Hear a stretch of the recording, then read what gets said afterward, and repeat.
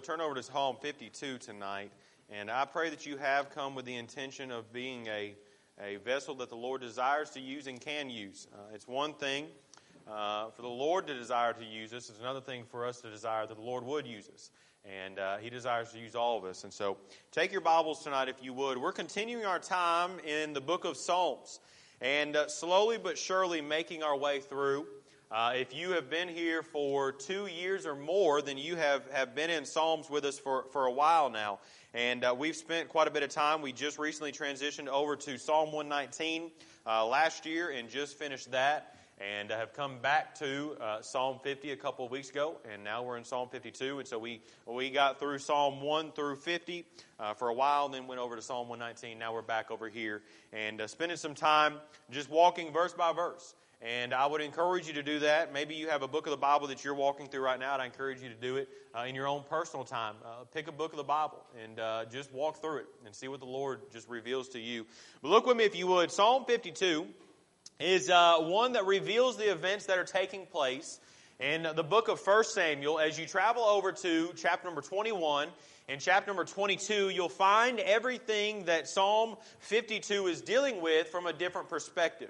Now, if you were to go over to 1 Samuel, which we will do here in a few moments, holding your place in Psalm 52, you can go ahead and turn over to 1 Samuel chapter number 21 and chapter number 22 here in a few moments. You come in contact with a gentleman that we're introduced to. Any of you ever, maybe you have a family member, maybe you have an individual at work that you would classify as that person that's just got a mouth that won't just stop talking. Any of you got someone like that? You just say, you know what, it'd do that person some good just to stop talking. Well, as you come over to 1 Samuel chapter number 21 and chapter number 22, you're introduced to an individual that makes things worse, if you would. It's kind of like that passage of Scripture as you go to the book of Nehemiah, and the enemy is trying to discourage Nehemiah and the people that are doing a great work, and you have certain individuals that are coming and they're trying to discourage Nehemiah, and you have some of those who we classified as those sidekicks who are just kind of chirping in and saying something a little bit, and they're doing things and they're trying to discourage, and they're saying this and they're saying that, and Nehemiah just looks at them and says, hey, you can keep talking. I ain't paying you attention because I'm doing a great work for the Lord. I have no business with you. I have no desire to listen to you. I'm building a wall for the Lord. I have no intention of coming down. Why should I come down? I know your intentions. Well, as you come to 1 Samuel, you're familiar with this, but Saul is not very pleased, if you would. He's jealous of David. And David is one who just wanted to be a blessing, wanted to be an encouragement, wanted to be a help, but for some reason Saul has ill feelings. And you go and you study the passage of Scripture and you'll see that all of that stems from a statement that is made. Saul has slain his thousands and David is 10,000. You remember this passage of Scripture. And all of a sudden Saul becomes very angry. As you come to chapter number 21, you'll find some things that are taking place, and you're introduced to a gentleman. In verse 1 on down, let's follow along for just a few moments. We're going to lay a foundation this evening. We might be back in Psalm 52 next week. Psalm 52, in and of itself, is going to be rather quick to walk through in the sense of it's giving some insight, and it gives some things that will help us and encourage us when we consider the wicked in this world. Because in Psalm 52, the Lord is going to reveal in this psalm here how He deals with the wicked. Because one of the things that we have addressed a couple of weeks ago, or a couple of months rather, is sometimes if we're not careful, we become so consumed with the wicked that we neglect our own spiritual walk with the Lord because we're so worried about what the wicked is doing. And one of the things you'll find in Psalm 52 is that David, while he is addressing, hey, this is what the wicked is doing, David's also aware that ultimately at the end of the day, God's going to take care of all that. You don't have to worry about all that. God's going to take care of all that. But look with me, if you would, for a few moments. In 1 Samuel chapter number 21, the Bible says this. Then came David to Nob, to Ahimelech the priest, and Ahimelech was afraid at the meeting of David, and said unto him, Why art thou alone, and no man with thee? And David said unto Ahimelech the priest, The king hath commanded me a business, and hath said unto me, Let no man know anything of the business whereabout I send thee. When I have commanded thee, and I have appointed my servants to such and such a place, now therefore, what is under thine hand? Give me 5 loaves of bread in mine hand, or what there is present. And the priest answered David and said, There is no common bread under mine hand, but there is hallowed bread. If the young men have kept themselves at least from women. And David answered the priest and said unto him, Of a truth, women have been kept from us about these 3 days since I came out, and the vessels of the young men are holy, and the bread is a manner common, yea, though it were sanctified this day in the vessel.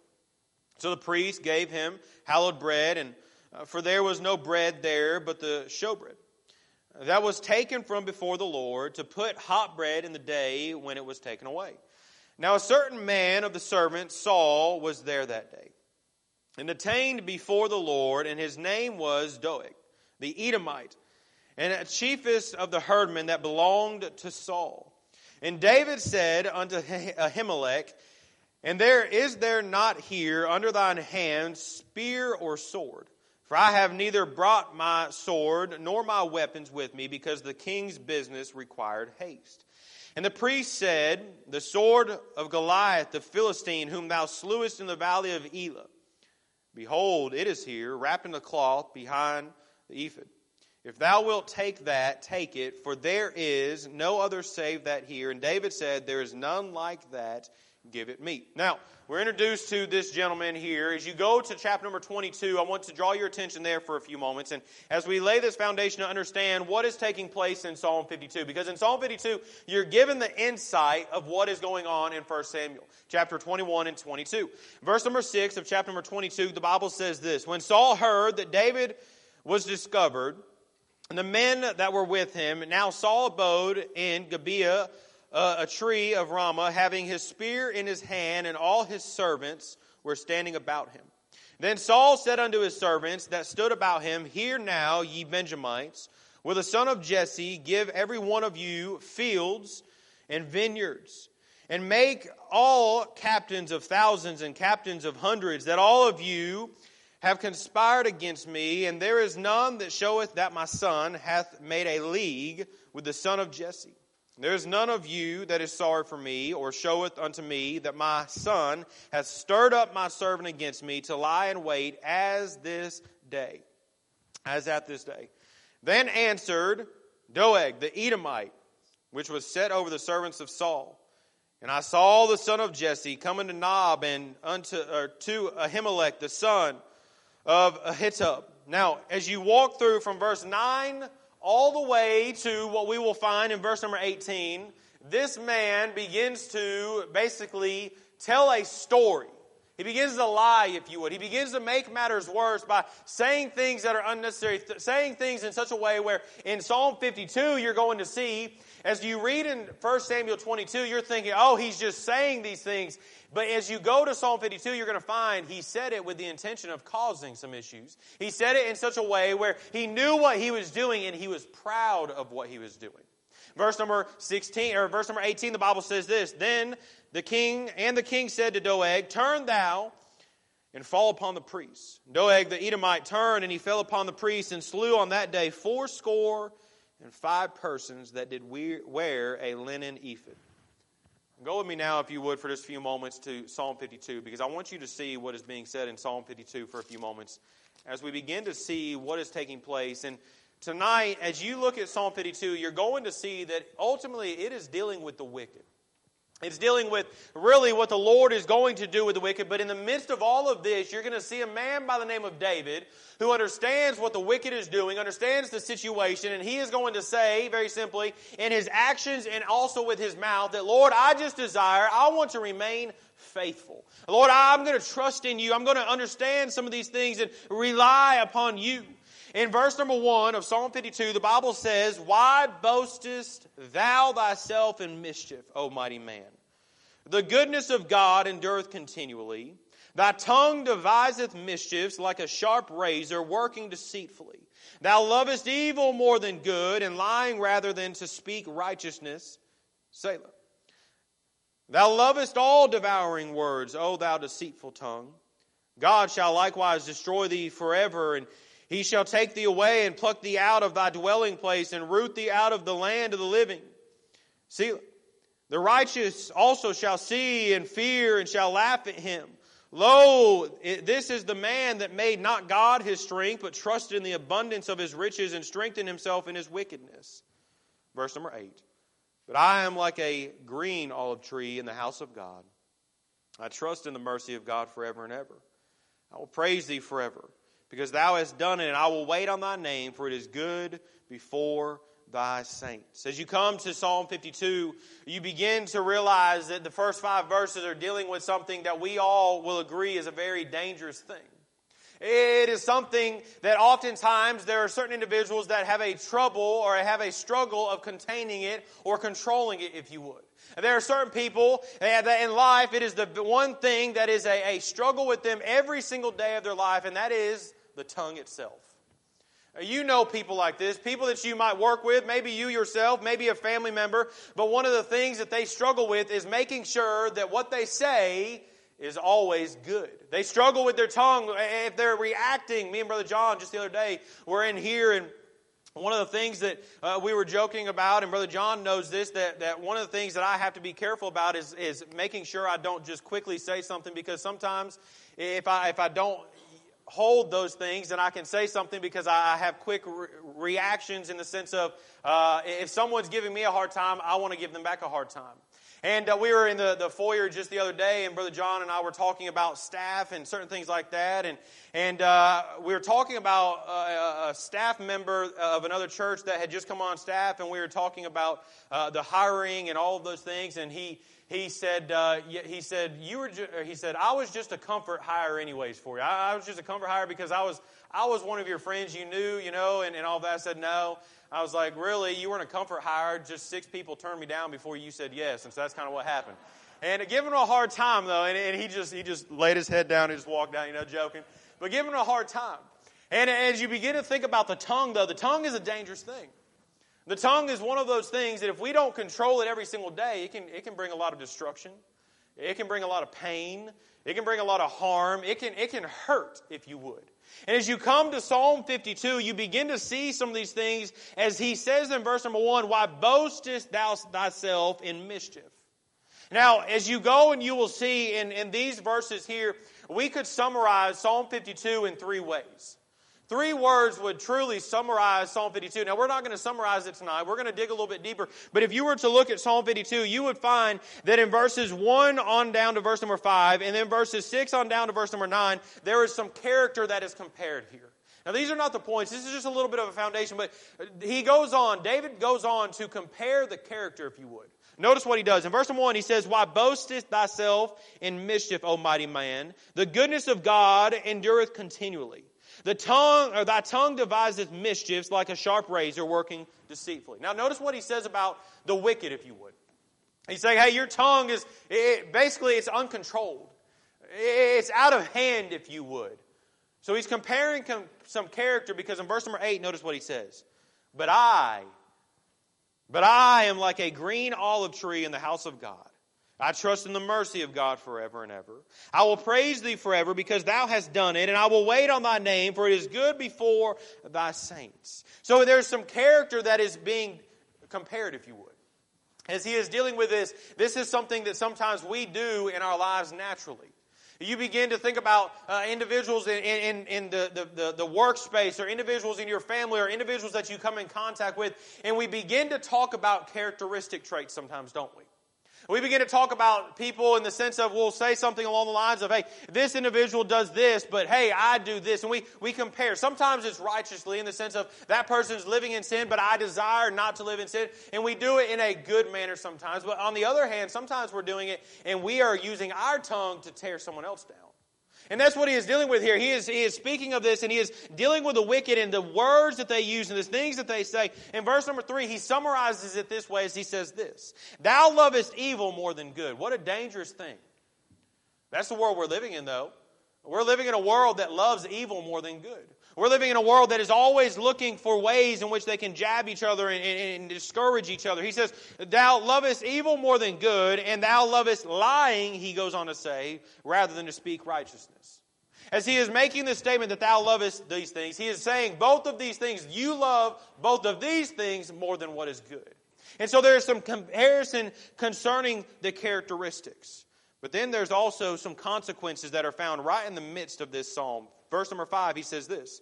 God shall likewise destroy thee forever, and he shall take thee away and pluck thee out of thy dwelling place and root thee out of the land of the living. Now, verse number 5, we're going to get to this here in a few moments, but these are not soft words. These are not just, words of like, hey, you're really gonna get it. No. I mean, he's saying some strong language of what is going to take place one day. And we're going to get to that. But notice again what he says. God shall likewise destroy thee. And here's the word that we miss sometimes in this text right here. Forever. You see, I don't think our world, those who are living in such a way where even this gentleman right here in the midst of it, Doeg, is ignoring the Lord. He doesn't realize in the sense right here that there is coming an eternity that forever you're going to find yourself living in that you don't even understand. You see, when you knock on people's door, when you have a conversation, you're talking to them about eternity, you're trying to share the gospel with them, one of the things that you'll find is sometimes they don't understand what eternity really means. I remember Brother Paulie many years ago was made a post, and he had been sharing a testimony. He was talking to someone, and he made the statement that as he was witnessing to somebody that they said, well, I'll think about my future later. He said, listen. Eternity is your future. And sometimes we don't think that way. We don't live in light of eternity. And so he uses this statement, destroy thee forever. But then he goes on this way, and he says, he shall take thee away. And notice the next statement, pluck thee out. He goes on and says, root thee out. These are not just soft words that are being used. We're going to get to that here in a few moments, but these are the consequences that he is going to face and that the wicked is going to face. And then it could be very simply understood that not only is there character that is being compared and consequences that are going to be seen, but in verses 8 on down to verse number 9, you see that there is conduct here. He goes on and he says, I trust in the mercy of God forever and ever. Verse number 9, I will praise thee forever because thou hast done it, and I will wait on thy name, for it is good before thy saints. And so in verses 1 through 5, you're going to see that the tongue is something that is going to be dealt with. Notice with me, number 1, we won't be long this evening, but I want you to see this. Notice, number 1, the tongue of the wicked, if you would. In verse number 1, he goes on once again, he says, why boastest thou thyself in mischief? O mighty man, the goodness of God endureth continually. Thy tongue deviseth mischiefs like a sharp razor, working deceitfully. Thou lovest evil more than good, and lying rather than to speak righteousness. Selah. Now, notice for just a few moments, the tongue, he is dealing with it in the righteous or in the wicked. There is something that we can take from this, because tonight, if you're sitting there and you're only thinking that the wicked uses their tongue for wrong, then you are sadly mistaken. Every single one of us have a struggle. Every single day, we struggle with the tongue and what we use the tongue for. As a matter of fact, take your Bibles, if you would, and turn to the book of James for just a moment. I love how James deals with this, and he doesn't just sugarcoat it. He gets right into it, and he begins to deal with it in a high regard, in the sense of taking this serious and understanding that this is a serious thing. But in James chapter number 3, verse number 5, he goes on to say this. Even so, the tongue is a little member. We think, oh yeah, the tongue, it's just small. No. We play ball on Tuesday evenings, and there's always a devotion afterwards. And 2 weeks ago, a devotion was being given. And the gentleman that was giving the devotion, he said, one of the things that you hear as a child, and some of you might have said it, it's more of a cliche statement, or it's more of a trying to not let your feelings be shown. But sticks and stones may break my bones, but words will never hurt. You've heard that. You've probably said it before. That is false. Words do hurt. Some of the pain that you have endured in life, some of it is not because someone hit you with someone. It's not because someone threw a rock at you. It's not because someone, did something physically to you or punched you or whatever the case may be. It's because right this very moment, as we talk about the words, someone's words that hurt you many years ago have come back to your mind right this moment. Words do hurt. And so he says in verse number 5, even so the tongue is a little member and boasteth great things. Behold how great matter a little fire kindleth. And the tongue is a fire, a world of iniquity. So is the tongue among our members, that it defileth the whole body and setteth on fire the course of nature, and it is set on fire of hell. For every kind of beast and of birds and of serpents and of the things in the sea is tamed and have been tamed of mankind, but the tongue can no man tame. It is an unruly evil, full of deadly poison. Therewith bless we God, even the Father, and therewith curse we men, which are made after the similitude of God. Out of the same mouth proceedeth blessing and cursing. My brethren, these things ought not so to be, that the fountain send forth at the same place sweet water and bitter. The tongue. It's a dangerous thing. The tongue, every single day that you wake up, you are given an opportunity and you get to choose, how am I going to use my words to make a difference? You see, the tongue is one of those things that it can be used for great blessing or it can be used to discourage on a daily basis. Every single day, we are known in our testimony basically as well by how we speak. There are some people that when you get into the presence of some people, you just know they're going to be an encouragement. Why? Because of their words. And there are some people every single day that we avoid, or people when we're in the presence of them that we avoid. Why? Because of their speech. I remember whenever we were in high school and even in college and in family, at gatherings and certain things, there were times whenever we would be, let's just go back to a family gathering. I remember there were certain family gatherings, and some of you have been here before, where right before you enter into this family gathering, what are you doing out in the vehicle? You're giving yourself a pep talk, aren't you? Listen, if you see this person, just listen. If you see this person, just listen. If you see, you know what I'm talking about. Just keep it simple. Hey, good to see you. Walk right on by. You know what I'm talking about. Why? Because the tongue. You don't want to be discouraged. You don't want to get into an argument. You don't want to have those situations. And so you're making sure that the tongue, that you control your tongue, because you can't control that person's tongue. That is something that we have to keep in mind. One of the things that sometimes, if we're not careful, we try to control the tongue of others. The Lord says, hey, that's not your responsibility. You just control your tongue. I remember, once again, I took many life lessons from my time playing college basketball. And I remember whenever we were playing, and there were certain practices that our coach would stop, and he would pause, and he would just kind of pour into us if we would. And one of the things that he said many times, he would relate this, and he would relate it to basketball. He said, there are things in a basketball game that you cannot control. He said, for instance, you're playing basketball and a referee blows a whistle, calls a foul. You don't think it's a foul, but he called a foul. You can't control that. He said in life, there are going to be times whenever, hey, you can't control the actions, you can't control the mouth, you can't control certain circumstances. The only thing you control is how you handle it. That is the same thing with the tongue. Immediately something is said, you can control your tongue, you can't control the other things. You see, the Bible has much to say about the tongue. In 1 Peter 3:10, it says, for he that will love life and see good days, let him refrain his tongue from evil, and his lips that they speak no guile. Ephesians 4:29, let no corrupt communication proceed out of your mouth, but that which is good to the use of edifying, that it may minister grace unto the hearers. Proverbs 12:18, there is that speaketh like the piercings of a sword, but the tongue of the wise is health. Now, as you come back to Psalm 52, notice some of the descriptions of the tongue of Doeg. This man is not using it in a wise manner. This man is not using it in an encouraging manner. As a matter of fact, he's boasting in some things, if you would. In verse number 1, the Bible says, why boasteth thyself in mischief? O mighty man, the goodness of God endureth continually. Verse number 3, thou lovest evil more than good, and lying rather than to speak righteousness. So he's dealing with his tongue. We see the tongue of the wicked. We see some of the things concerning what his tongue did. Notice in verse 1, this statement right here, why boasteth thyself in mischief? That word boasteth speaks of his pride. We dealt with this past Sunday, but pride is something that is a killer. Pride is something that for many of us, if we're not careful, if we do not control our pride, if we not handle our pride, if we do not yield our pride to the Lord and say, Lord, you deal with it, then it is something that can cause a lot of issues. It is something that can cause a lot of harm. And the tongue is something that he was taking great pride in, some of the things that he was saying.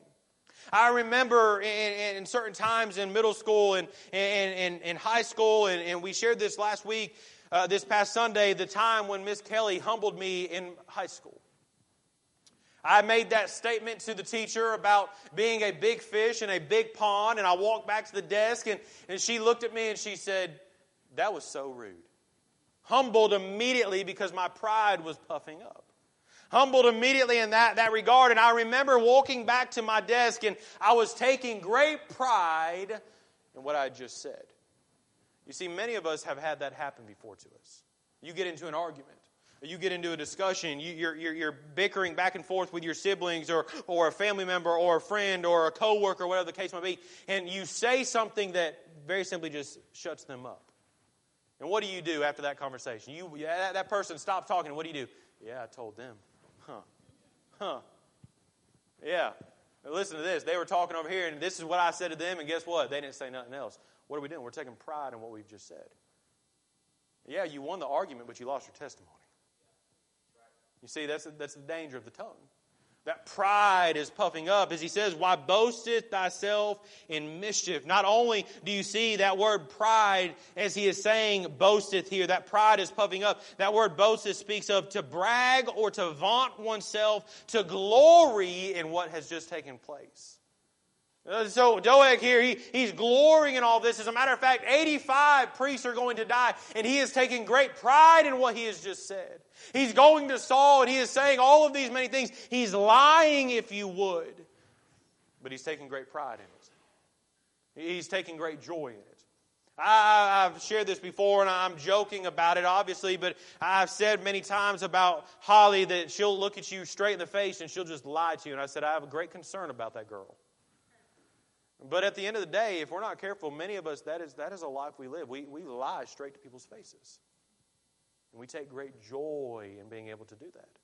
I remember growing up, and my stepdad, when we were in high school, he had to go through a series of training. And I don't know exactly what it was. One of you military soldiers would know what it is, but it was very simply, it was a training that he had to go through to be able to, if he were in a meeting with someone, and not necessarily interrogation, but we're having a meeting with someone, he was taught certain tics that would be able to tell if the person was lying to him or not. And I mean, he was going through a long amount of training, and I remember whenever he was going through all of that, he began to realize the certain tics that me and my siblings had whenever we were lying.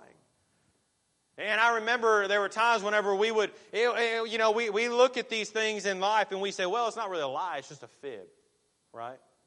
It's just a white lie, it's not something that's serious. And all of a sudden, what we call a white lie begins to morph into bigger and bigger things. You ever met someone who has started off something by telling a lie, and all of a sudden down the road they start to believe the lie? And it's morphed into something bigger and bigger? There was a basketball player a couple of years ago who was playing in the NBA Finals. His name is Brian Scalabrine. Any of you know him? Exactly. He's not good. I mean, he's in the NBA, so I guess he's good, But he wasn't the guy, if you would. And he was sitting down there, and he was doing an interview. He played for the Boston Celtics, and they were asking him a bunch of questions. And they asked him, Brian, how does it feel to be on a NBA championship team but not to play any minutes? And obviously he took offense to that, And he was sitting there, and he said, here's the thing. He said, you remember this moment. You remember this championship team. My kids, as they start to ask questions one day, they're going to know that, hey, I played on this basketball team and I played in these games. And he said, my grandkids, they're going to hear that I played in the NBA Finals and that I was the star. And my great-grandkids one day are going to hear that I was the MVP of the team. And he was joking and talking about how, it doesn't matter. He was a part of a winning team. But he was joking, and many of us, if we're not careful, that's what happens. Our lives begin to morph and to morph and to morph, and we take great pride in those things. Doeg here, as he has found himself by boasting in these things, notice the second word that is used. The second word that is used in verse number 1, he says, why boastest thou thyself in mischief? That word mischief speaks of pain. You ever think your words don't cause pain to people? You're sadly mistaken. Your words do. As a matter of fact, in this passage of Scripture, we are realizing that all of the words that Doeg used and all of the things that he said caused the 85 priests their life. I'd say his words had great impact. The word mischief here, it speaks of playful misbehavior.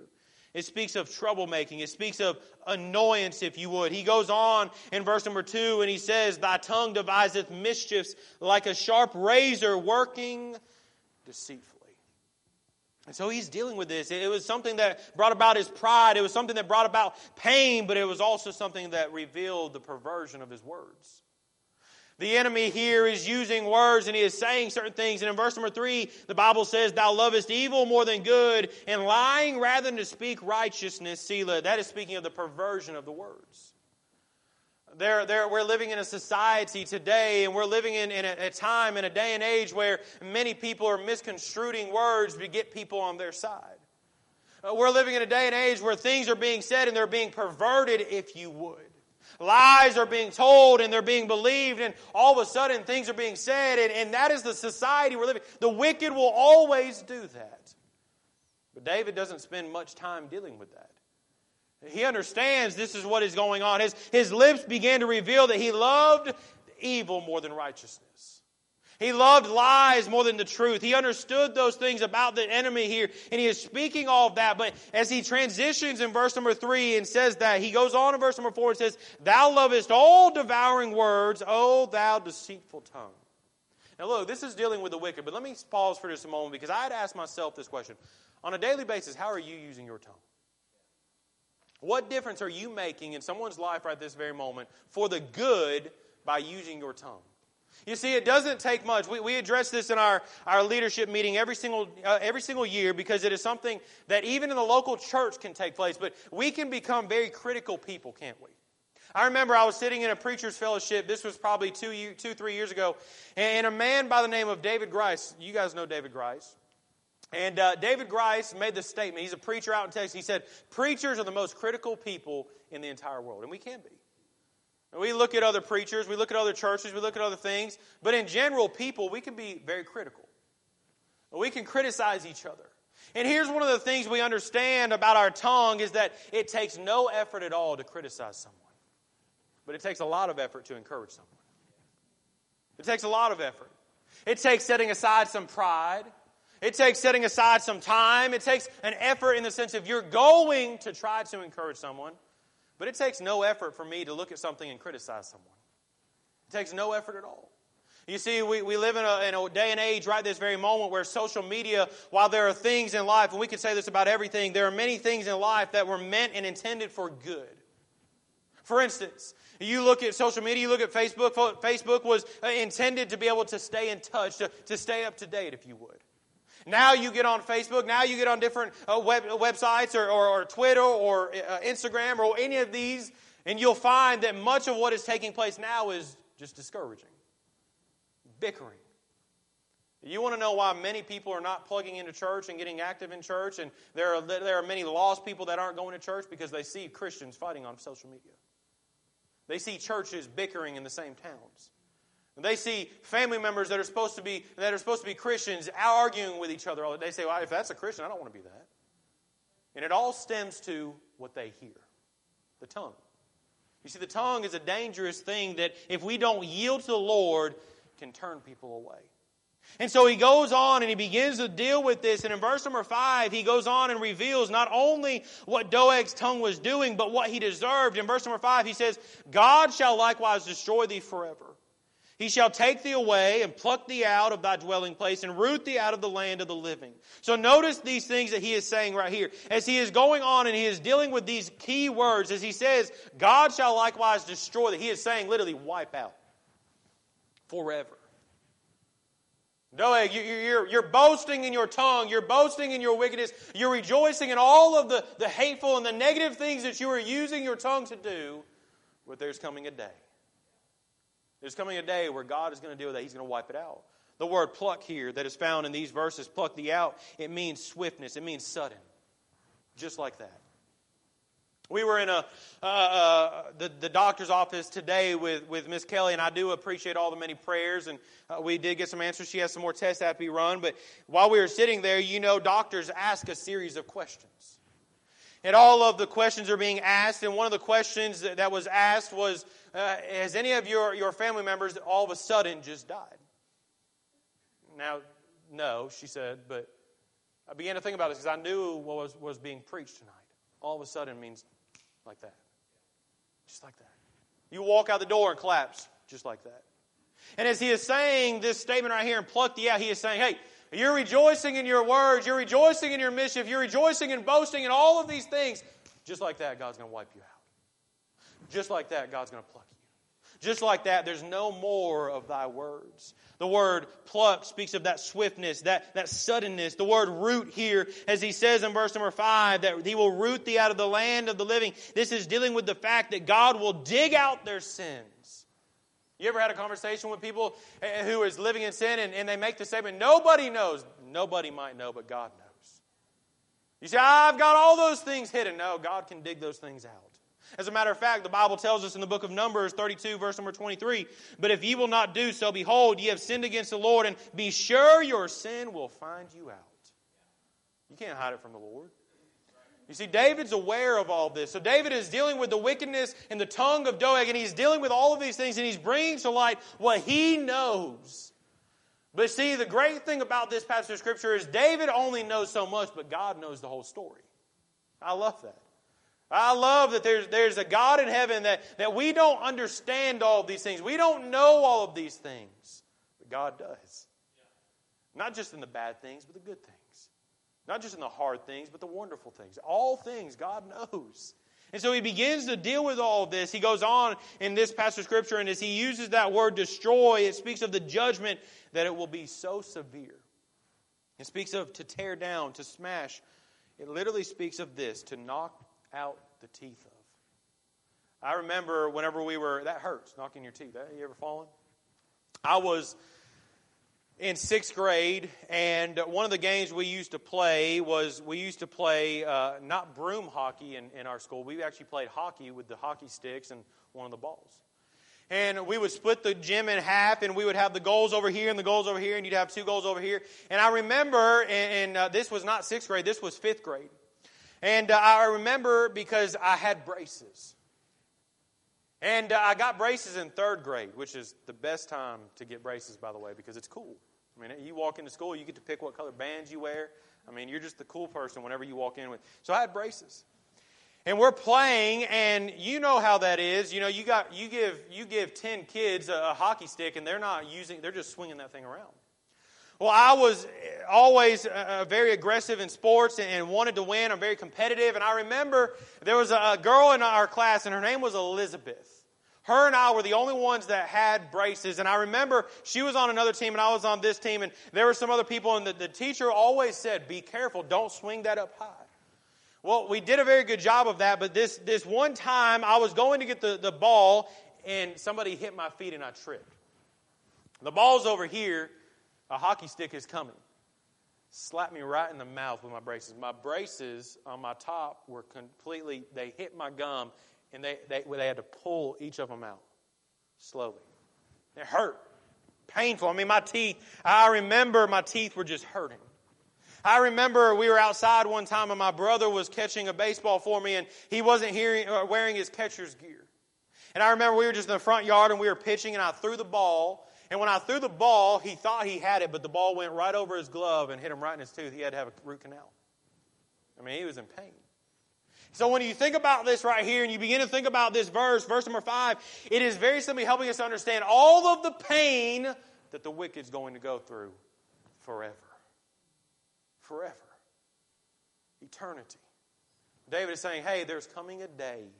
You don't realize you're rejoicing in your words right this very moment. But there's going to come a day when you're going to wish you weren't burning in hell. There's coming a day. Eternity is forever. And so we see that he is dealing with this, and he's helping us understand the tongue of the wicked. And we'll be quick with this. Number 2, and finally, the triumph of the righteous. In verse number 8 and verse number 9, he uses this statement. But I am like a green olive tree in the house of God. I trust in the mercy of God forever and ever. I will praise thee forever because thou hast done it. And I will wait on thy name, for it is good before thy saints. As he uses this statement in verse number 8, he is saying, but I am like a green olive tree. This speaks of something that is healthy. It speaks of something that is alive. Right this very moment, if you were to walk outside, many of the trees have no leaves on them because it is winter time. As you begin to get into spring and as you begin to get into summer, there are times whenever there are certain plants that all of a sudden just die off. Just a couple of weeks ago, my neighbors, their front yard had a giant tree, and someone stopped in the neighborhood and said, hey, this tree is going to collapse here soon. It is completely dead. It's going to fall on your house. So they had it taken down. It was not healthy. It was not alive. David is saying, hey, what you are doing is unhealthy, but I want to be healthy. He says, but I am like a green olive tree in the house of God. As he goes on in verse number 8 and says that he is a green olive tree, he goes on and he is sharing some of the things that help him to remain healthy. Notice the very first thing. I trust in the mercy of God forever. You want to remain a healthy Christian? Put your trust in the Lord. Quit trusting in the things of this world. Quit trusting in all the materialistic things and put your trust in the Lord. He says in verse number 9, I will praise thee forever. You want to be a healthy Christian? Be active in praising the Lord and giving him all the glory. You want to be a healthy Christian? He goes on, because thou hast done it, and I will wait on thy name, for it is good before thy saints. You know, as you study many of these Psalms, you'll find that many of them deal with this word wait. It implies David's desire to be patient and faithful in serving the Lord. I want to encourage you tonight, and we're done. As you walk through Psalm 52, many of us, if we're not careful, we get so riled up at the things the wicked has to say. You don't believe me? Turn on CNN and see if you can withstand it for 5 minutes. You know what I'm talking about. Your blood pressure goes up. You start getting red in the face. You get mad. Someone calls your name and you snap their head off and you didn't mean to. You're just so mad at the TV. Why? Because the wicked, you get so mad. Someone says something to you at work and they're wicked and they're ridiculing the child of God. They're discouraging and you get so worked up. Can I encourage you? The Lord's going to deal with all of those things. May we be the child of God that the Lord desires us for us to be. And as He says, I will wait on thy name, for it is good before thy saints. David is aware of everything that is going on, but he's also aware that there's a God in heaven that's going to make it all right. There's a God in heaven that's in control. As you walk through the Psalms, you'll find that many of the Psalms begin in the dark, but many of them end in the light of praising God. And this is one right here. You go, you say, how is it dark? Go and look at 1 Samuel chapter number 21 and 22. You don't tell me those are dark. 85 priests are killed. That's dark. I mean, this psalm starts out in a dark manner. Thou lovest evil more than good. That's dark. But in verse number 8 and 9, he says, I trust in the mercy of God forever. I'll praise thee forever because thou hast done it. I will wait on thy name, for it is good before thy saints. Tonight, we find ourselves acknowledging that the wicked, and this is something that I have said to myself, and I encourage you, when the wicked says something that they ought not say, don't be shocked by it. You should expect it. When the world is saying things and the devil is trying to get in things, don't be shocked. You just won't believe the devil, he's attacking. Duh. He's going to attack tomorrow too. Don't be shocked by those things. But here's the question we have to ask ourselves. We look at the tongue of the wicked. It's easy to criticize the tongue of the wicked. How are we using our tongue? Are we using it to honor the Lord? Are we using it to uplift the child of God? Are we using it to encourage each other? Are we using it as well and we're losing our tongue? Hey, it's not important. Sometimes we don't have to win the argument. Keep your testimony. It doesn't have to be those things. In the world, there are times whenever we'll get into a discussion, we'll argue, and there are times when you're better off. We've said this before, but sometimes by saying nothing, you've said everything you need to say. Keep your testimony. The wicked's going to lose theirs with their wickedness and the things that they say, but may the child of God not. Praise Him, rest in Him, trust in Him. Lord, we do thank You tonight. Lord, I pray that You'd help us, encourage us. Lord, our tongue is something that, Lord, You've given us as a gift. Lord, if we're not careful, we can misuse it. Lord, I pray that You would help us to, Lord, trust You. Lord, that we would yield our tongue to You. Lord, we would allow You to use us to encourage and edify and uplift. I pray that You would help us, Lord, tonight, not to get so worked up with the world and the things that they have to say, because we're aware of those things and we should expect it. But Lord, we're so thankful that You're a sovereign God, a gracious God, a merciful God. Lord, there are times when we've said something that we ought not have said. Lord, we thank You for the mercy in those moments, the grace in those moments that You've given us. I pray that tonight, Lord, we would find ourselves making a very serious dedication to making sure that all the days of our lives, Lord, we'll seek to use our mouth and our tongue, Lord, always to point everybody to You, to uplift, to encourage, to challenge, to make sure that, Lord, we're using it for Your honor and for Your glory. I pray that You would help us to praise You. We'll thank You for it as well. For it's in Jesus' name we do pray. Amen. Would you stand with me, heads bowed, eyes closed? Maybe tonight you want to ask the Lord to help you with your tongue. Maybe you want to pray. Maybe the Lord is encouraging